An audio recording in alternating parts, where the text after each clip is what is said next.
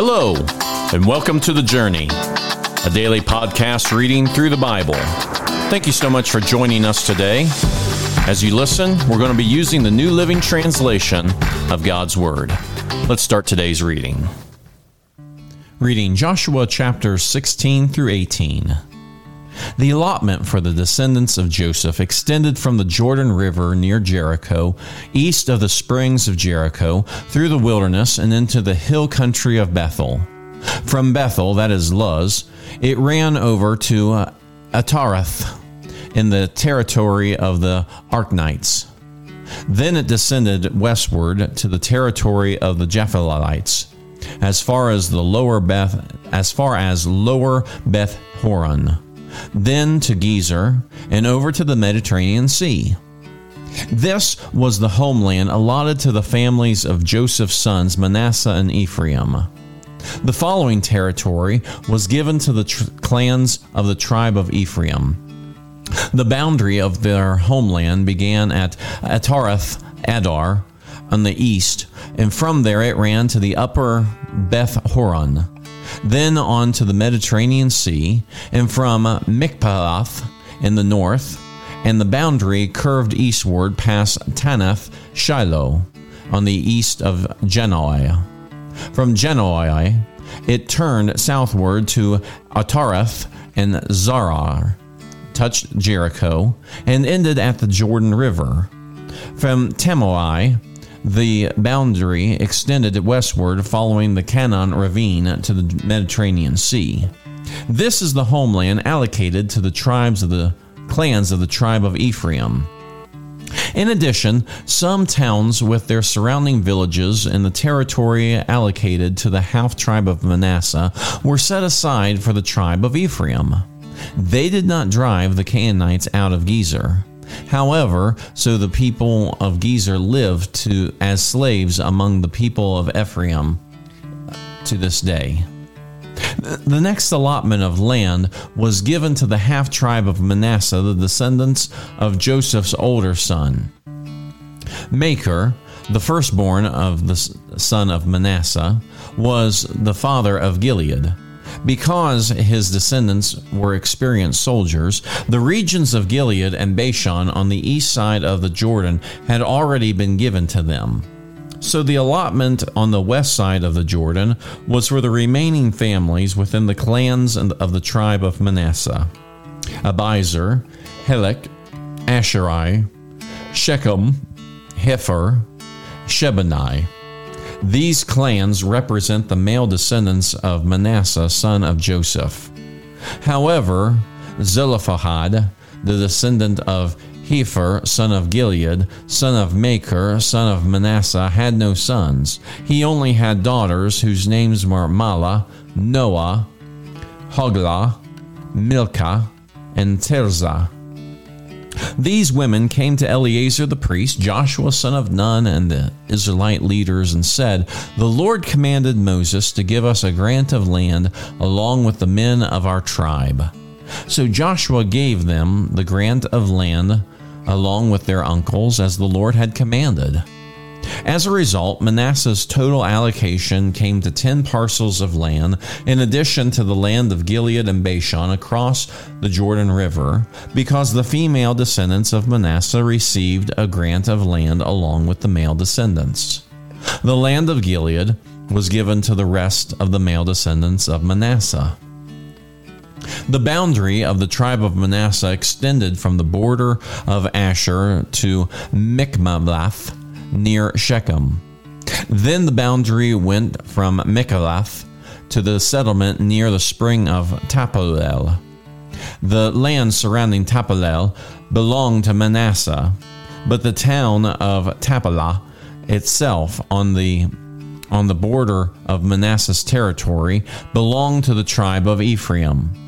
From the spring of Tapalah, the boundary of Manasseh followed the Canaan ravine to the Mediterranean Sea. Several towns south of the ravine were inside Manasseh's territory, but they actually belonged to the tribe of Ephraim.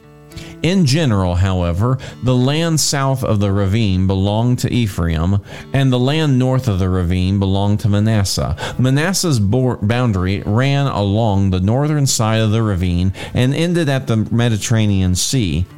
North of Manasseh was the territory of Asher, and the east was the territory of Issachar. The following towns within the territory of Issachar and Asher, however, were given to Manasseh: Bethshan, Ibelem, Dor, that is, Naboth Dor, Edor, Tanakh, Medego, each with their surrounding settlements. But the descendants of Manasseh were unable to occupy these towns because the Canaanites were determined to stay in that region. However, later, when the Israelites became strong enough, they forced the Canaanites to work as slaves, but they did not drive them out of the land. The descendants of Joseph came to Joshua and asked, "Why have you given us only one portion of land as our homeland, when the Lord has blessed us with so many people?" Joshua replied, "If there are so many of you, and if the hill country of Ephraim is not large enough for you, clear out land for yourselves in the forests where the Pezerites and Rephaites live." The descendants of Joseph responded, "It's true that the hill country is not large enough for us, but all the Canaanites in the lowlands have iron chariots, both those in Bethshan and its surrounding settlements, and those in the valley of Jezreel. They are too strong for us."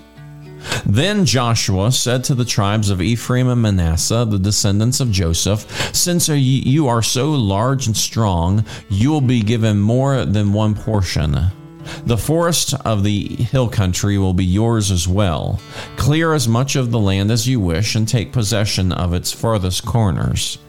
And you will drive out the Canaanites from the valleys too, even though they are strong and they have iron chariots."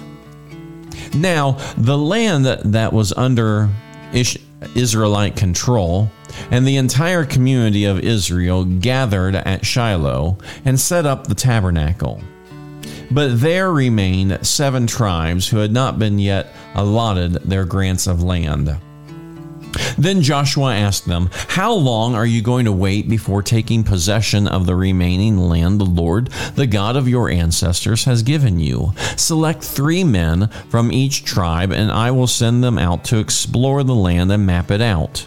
Then they will return to me with a written report with their proposed divisions of their new homeland. Let them divide the land into 7 sections, including Judah's territory in the south, Joseph's territory in the north, and when you record the 7 divisions of the land and bring each of them to me, I will cast sacred lots in the presence of the Lord our God to assign land to each tribe. The Levites, however, will not receive any allotment of land. Their role as priests of the Lord is their allotment. And the tribes of Gad, Reuben, and the half-tribe of Manasseh won't receive any more land, for they have already received their grant of land, which Moses, the servant of the Lord, gave them on the east side of the Jordan River." As the men started on their way to map the land, Joshua commanded them, "Go and explore the land and write a description of it. Then return to me, and I will assign the land to the tribes by casting sacred lots here in the presence of the Lord at Shiloh." The men did as they were told and mapped the entire territory into 7 sections, listing the towns in each section. They made a written record and then returned to Joshua in the camp of Shiloh.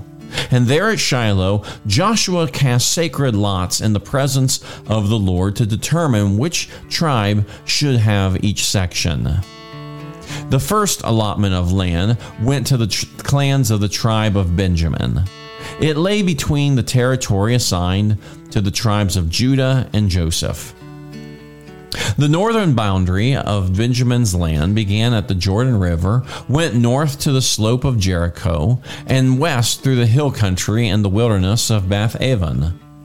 From there, the boundary went south to Luz, that is Bethel, and proceeded down to Atareth Adar, and the hill that lies south of the lower Beth Horon. The boundary then made a turn and swung south along the western edge of the hill facing Beth Horon, ending at the village of Kerioth Baal, that is Kerioth Jearim, a town belonging to the tribe of Judah. This was the western boundary. The southern boundary began at the outskirts of Kerioth Jearim. From the western point it ran to the springs of the waters of Neroboth, and down to the base of the mountain beside the valley of Ben Hinnom, at the northern end of the valley of Rephaim. From there it went down the valley of Hinnom, crossing south at the slope where the Jebusites lived, and continued down to En Rogel.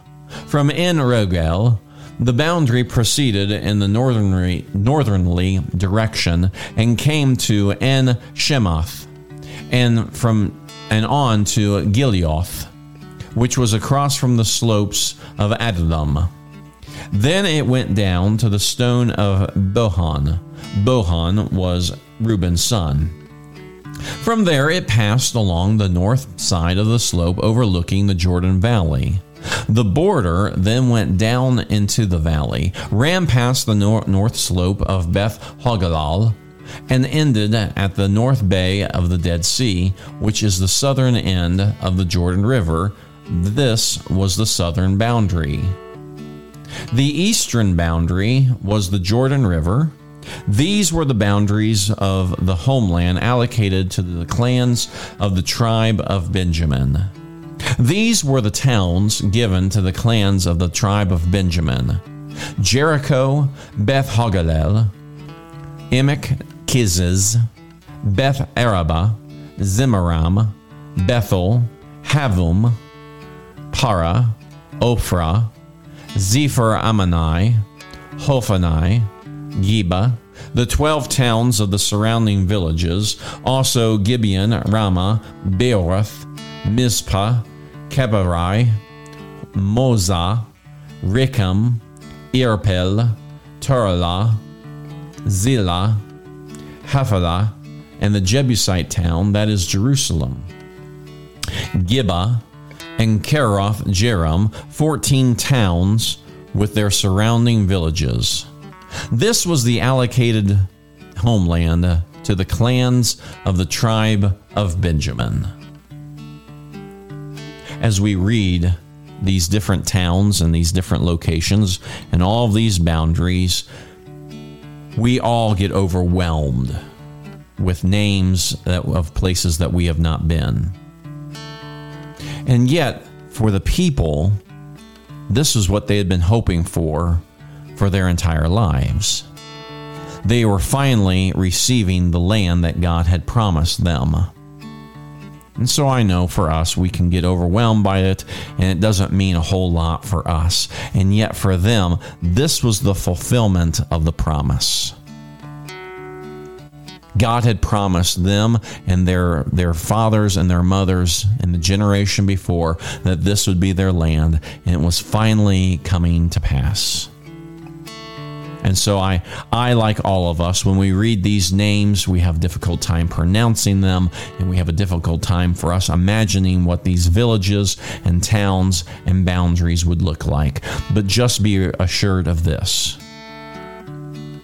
The people were excited. They would have had to have been to finally receive what God had promised them. How joyful their hearts would have been.